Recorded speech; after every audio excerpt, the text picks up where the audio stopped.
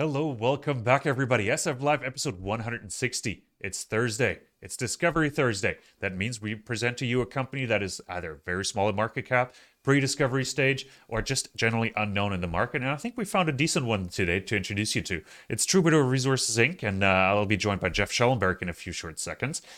He's president and one of the directors of the company. I'm quite excited to chat with him. And we're going to, of course, remind you that this is an interactive format. It's use hashtag Ask TR, that's the company's ticker on the Venture Exchange, or use the YouTube chat for your questions if you're inclined to get anything out towards Jeff here as well. I'm sure we'll get to it and we'll answer those questions. But also, please be reminded to follow us on YouTube, follow us on Twitter. Make sure to turn on that bell notification as well, as we do all our interviews live. That way you do have an advantage over the replay crowd, we call them here, and you can get it firsthand directly from the CEO, as close as we can get to a live in-person experience. Now, let me switch over to Jeff. Jeff, thanks for joining us. How are you? Great. Thanks for having me on the show. It's great to introduce you to Discovery Thursday to our audience. I think you have an interesting little project, or a couple of interesting projects here in British Columbia, southern British Columbia. Can't wait to talk about it.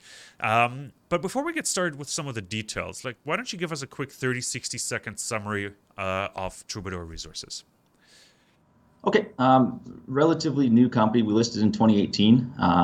Tight share structure. We have two main assets: the Amarillo, which is an early-stage copper porphyry target, and then the newly acquired Texas high-grade gold project, both in southern BC, located in and around one southwest of Kelowna, one southeast of Kelowna, if you're familiar with the area. Slightly. I've been to Kelowna only a couple times so far, but I know I need to go out there for some more wine tastings. So.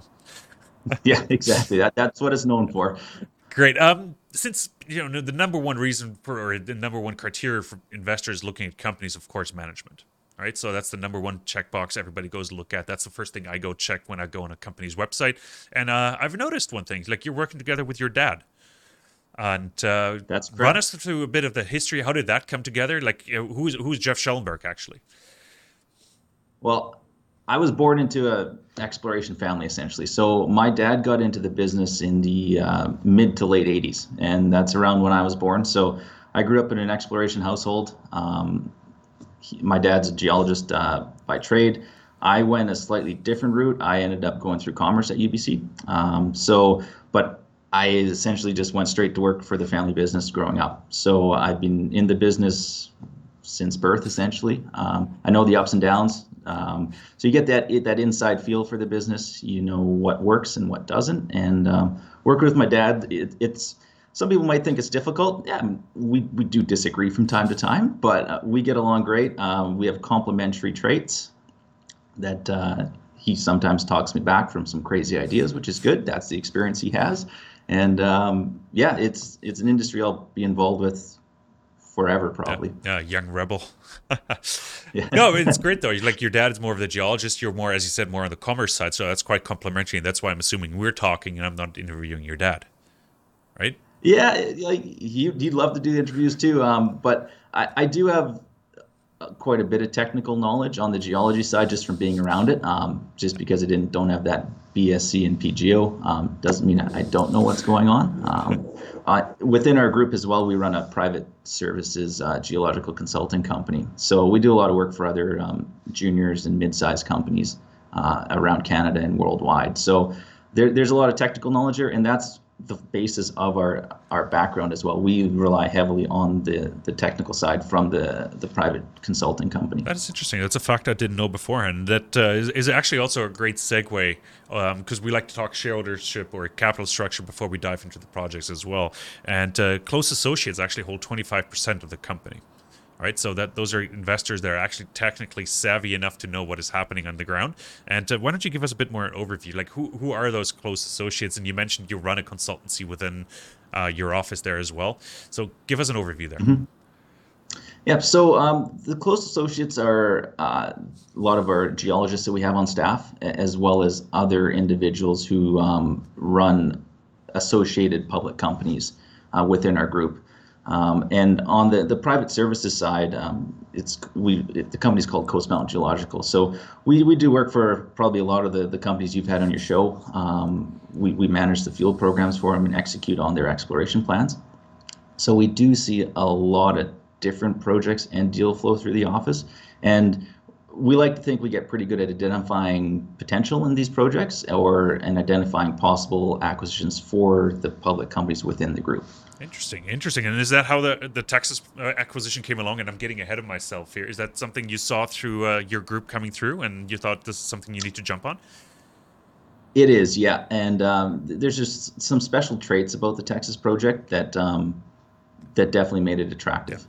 That we can touch on here in a little exactly. bit. Like, we're going to get to Texas. As I said, I got ahead of myself there, but I felt like that question needed to be asked. Let's finish capital structure real quick. Do you want to give us quick the cliff notes there on the cap structure?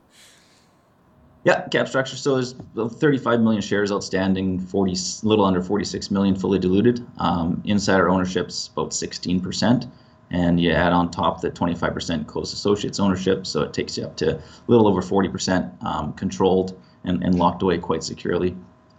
We did just complete a financing, $720,000 financing, which is enough to execute on our immediate exploration plans. We wanted to keep the financing somewhat limited just to maintain that tight share structure at this point in time, because we do feel there's probably going to be opportunities down the road to access additional capital at just more favorable valuations. Sounds interesting. And did management insiders participate in that financing, or where did the money come from?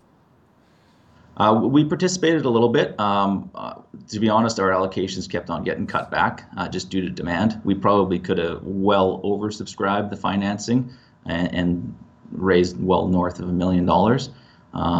But we decided we didn't need to at this point in time to execute on the initial, like you said, the initial exploration plans. Yeah, from an investor point of view, the terms were actually quite attractive. 12 cents with a full warrant at 18.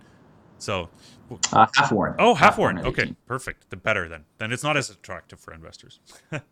Yeah, no, we had some comments about that, saying we were kind of a little bit cheap on the warrant side of things. But again, the demand was there. We didn't have to give a full warrant. If you don't have to do that, and if the quality warrants it, don't do it. Like, I'm an investor. Of course, I want to see the full warrant. But from a company perspective, you don't want to issue a warrant. So half warrant is probably meeting in the middle there. So yeah, definitely. That makes sense. All right, I think we covered everything in the capital structure. Warrant exercise price at 18 cents. Options, I'm sure that's mostly management and insiders, like that have been awarded it. I don't think it's pretty clean. Like, there's not much to talk about. It's tight. I think we can wrap this up. Let's move on to the projects. So you raised money, and that's a good segue as well. So you raised $720,000. Like, what's the total cash position, working capital position right now? Working cap's about $750,000 to $800,000 at this current point in time. We had kept the structure intact to fund the acquisition. We had about $250,000 come back on our mineral exploration tax credit from the government of BC. So that kept the lights on and allowed us to execute on the acquisition of this asset, the Texas Gold Project, and essentially fund around phase 1 of exploration last fall. Great. So we were able to do a lot with very little. Okay. So $750,000 is still quite a little, actually. But what are the plans? How are you planning to spend that money? The plan is to get the drill turning on the gold project in about a month's time. And the budget for that work is about $450,000, and we'll drill an initial 2,000 meters.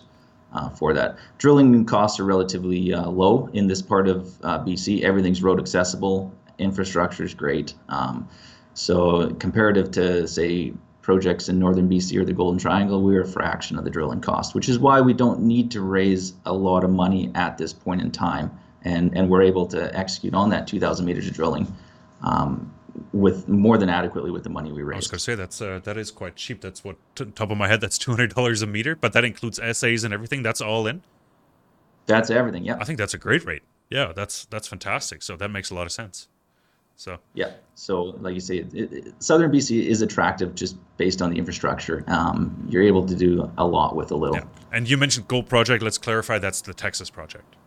Right? Yeah, the Texas. Yeah. So let's talk about Texas, because you only you acquired it in 2020, and we briefly touched on it. You saw it come through your office, of course. Like, what attracted you to it? What was that? Just like, okay, we got to have this. The grade is what made us go wow initially.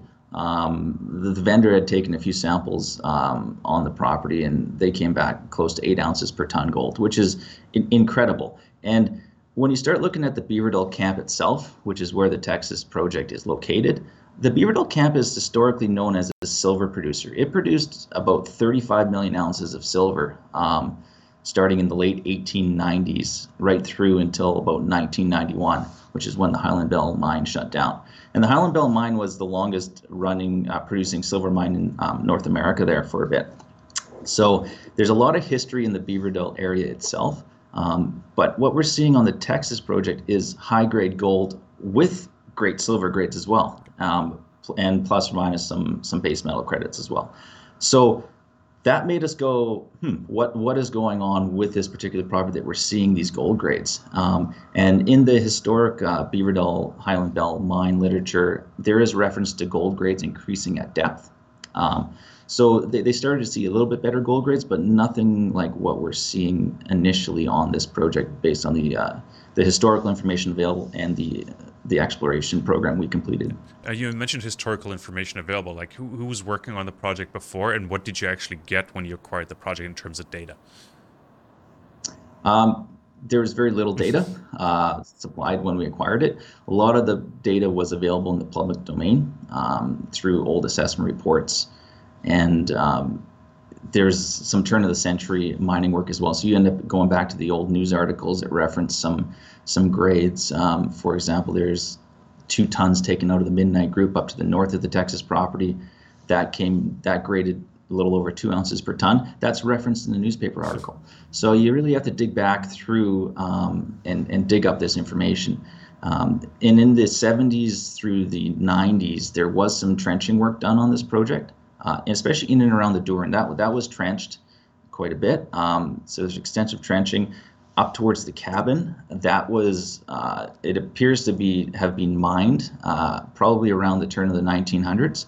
And that was something that was rediscovered by the property vendor. And there is enough going on at that cabin location, which is about 300 meters north of the Dourin, that the old timers, they actually built a cabin and established themselves in that area, and the remnants of that old cabin are still there. And there's collapsed head frame and adit, so we don't know what they were mining there. But what happened when that head frame did collapse, it exposed probably a secondary vein there, and that's the one that graded about 18 grams per ton over 25 centimeters. So it's a smaller vein, but that probably wasn't what they were after. In the 1900s, half-ounce material probably wasn't enough for the old timers to go after. So there's a lot of work to be done in that area there, and then follow up on that. So you're drilling. You're planning to drill. What are you like? How did you do your targeting? Like, or are you just exploring with a drill? I don't think you are, because I've seen some geophysics. So like how does the targeting work? Yeah. So we completed extensive tightly spaced soil sampling, rock sampling, mapping, and a ground mag survey over the highest priority target area, which is the area between the Dourin and the cabin. And what that outlined is a predominant north-south structure that our technical team believes that's what's controlling the mineralization. And we're also seeing secondary structures that cross-cut that. So where those 2 structures meet is where we're seeing the grade. So we're not exactly sure what's happening there, but those are the targets. We know there's grade there based on our sampling, and it's just figuring out exactly what those structures are doing and where the best grade and where that's going. So we will be drilling. There's geochem supporting information as well as the geophysics, and combine that with the samples we've taken on surface. It's a pretty compelling story to drill those targets. And when do you expect to start drilling? Like, what's the seasonality? What does it look like on the ground? How much snow is there? The snow is pretty much gone already. We had somebody up in the area last weekend just checking out access and what it was looking like. So we'll get going here in the coming weeks, month's time tops. We'll have the drill on the ground, and you can pretty much work in that area year round. Except maybe for when the spring breakup is in its peak, which is probably a couple weeks a year, where it just gets too muddy to access it. But right now, access is great, which all the planning's underway to get the rig on the ground and get going. Fantastic. Have you secured any lap time so far, or like what's the discussion there? The labs, we should be able to get our samples in before the rush of samples from northern BC. So we'll have regular sample dispatches to go into the lab probably by early to mid-May, right through the end of the program. So hopefully we're ahead of that rush. The labs are what they are. We can't really control. Realistically, I'd say it's probably a couple months turnaround. Maybe it's less, and that's a good surprise. But I think you got to take a realistic approach and don't overpromise and underdeliver. And that's 2,000 meter program. Like, how are you dividing that? How deep do you have to drill? What's the plant depth? All these targets are near surface, so the initial drill plan is probably not to exceed 150 to 200 meters in any drill hole. There's probably going to be some short holes, 75 meters.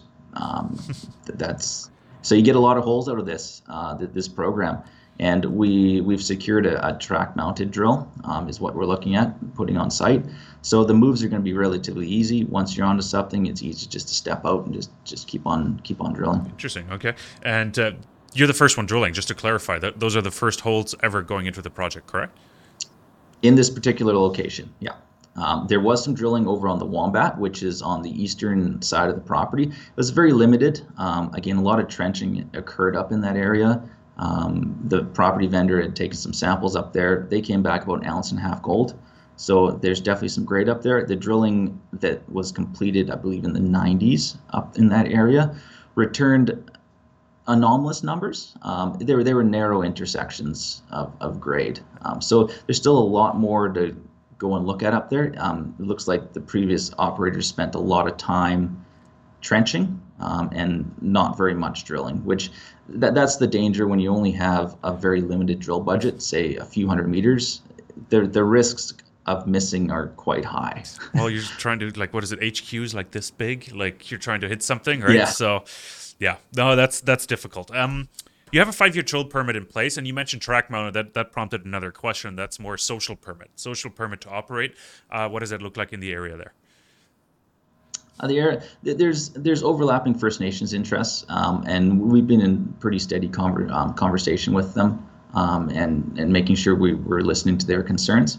The town of Beaverdale itself, the property is located about 3 kilometers south. Beaverdale was established because of mining, so the community is quite pro resource development, and they're just in the conversations with our one person we had on site on the last weekend. Stopped and talked to quite a few of the locals, and they're all quite excited that some activity is going to be going on in the area. So, yeah, things are all pointing in the right direction. Okay, but you don't have any First Nations agreements in place yet. Is that something you're working on? Like, what's the goal for that? There's no agreements in place at this time. It's a little bit early for that. That conversation is ongoing, and once we get further down the road with this asset, it's something that will be visited for sure. Great, gotcha. Well, you bought Texas in 2020. You used to operate the Amarillo project before then, and so I got to ask you, like, why'd you feel the need to add a second project to the company? We've always been on the lookout for additional assets. It's hard to be a junior exploration company with only one asset. You're kind of painted as only one asset. So if you don't have great success on that asset initially, it does affect people's opinions of the company. So having some optionality in a second quality asset, that's something we've been looking at for quite a while. And so we made the opportunity came up. We went after this project, and the option deal is quite an easy one. It's 100% over 2 years, essentially, 3 million shares and $80,000 in cash. And the property vendor, he's a friendly party with us. We've done business with him in the past. So those shares are in safe hands as well. Like, some people might think 3 million shares is quite a lot, but to put it in perspective, at the time we were trading at about 5 cents. Today we're at 15, 16 cents. So the valuation there, it made sense at the time. No, and I was jokingly asking you before we went live here as well, like how well do you know the vendors? Like, how experienced is he or she in the capital markets as well? Because summer is coming up, so I don't want to be hit with 3 million shares because the gentleman or the woman might need a new boat for the summer, right? So, Yeah. and I don't want to be fighting that in the market, right? Yeah, those shares are in safe hands, and we talked to the property vendor. We talked to him on a regular basis, so there won't be any issues there. And we've only made the initial payment on the property. The second payment will be due in January 2022. So he only has 1.5 million shares, so the boat wouldn't be too big anyways. Okay, well, a little fishing vessel, you never know. Yeah. Fantastic. Let's briefly talk about the Amarillo Copper Project as well. You put out some news the other day about it as well. It's not far from Kodiak Copper's MPD project, actually. It's a quite favorable area to be in. And let's talk about. Give us the cliff notes on it, and what are you doing on it right now? Okay, yeah, the Amarillo is located 35 kilometers just to the east of Kodiak's MPD and 10 kilometers south of the past-producing Brenda mine. So Brenda's the mine you see as you're driving from Vancouver to Kelowna. You're going down the big hill towards West Kelowna there. That's what you see on the right-hand side. That's Brenda. So just to give the viewers a bit of a geographical reference there. And we just completed an airborne VTEM mag survey over the entire claim group on the Amarillo. And based on the initial results we saw from that, we did pick up a little bit more ground. And what we saw in the initial data was in the direction that we were chasing this porphyry in the last drill program. We knew we needed to move to the southwest. And that's where we started to move the drill. And then, of course, budget constraints, they limit how much you can do. But we did see anomalous results in that last round of drilling in 2019. So we knew we were onto something. And this latest airborne data definitely supports that. And we're looking at a sizable anomaly that will need some follow-up work in the future here. Gotcha. Let's sum it up here at this point. I think main focus obviously is Texas. You're drilling there. You're going to probably do some more field work at Amarillo at this point. Any other catalysts we're missing that we should be looking forward to for the next 3-6 months? Those are the two main catalysts. Like you say, there's a lot of excitement around this Texas drill program. Just the chatter even around our office here. We haven't been this excited about a drill program in quite a while. So there's a lot of excitement and anticipation, and I think we're in for an exciting few months here. Awesome. It's great timing to have you on, like April 1st. So let's hope it doesn't turn into an April Fool's joke. And yeah, no, but I'm quite excited to see that as well. So I'm quite excited for you to start drilling. So good luck with that. And thanks for coming on the program. Really appreciate it. Yeah, thanks a lot. Have for having me. No, this was Jeff Schellenberg. He's actually president of Troubadour Resources. This was a Discovery Thursday episode 160 of SF Live. Make sure to follow us on YouTube, follow us on Twitter, and don't forget to turn that bell notification on as well, as we do all our interviews live. That way you do have an advantage over our replay viewers, and make sure to use that to your advantage, of course. And that's it from our end. Happy Easter. It's a long weekend here. Markets are open on Monday, and we'll see you then. Thanks so much.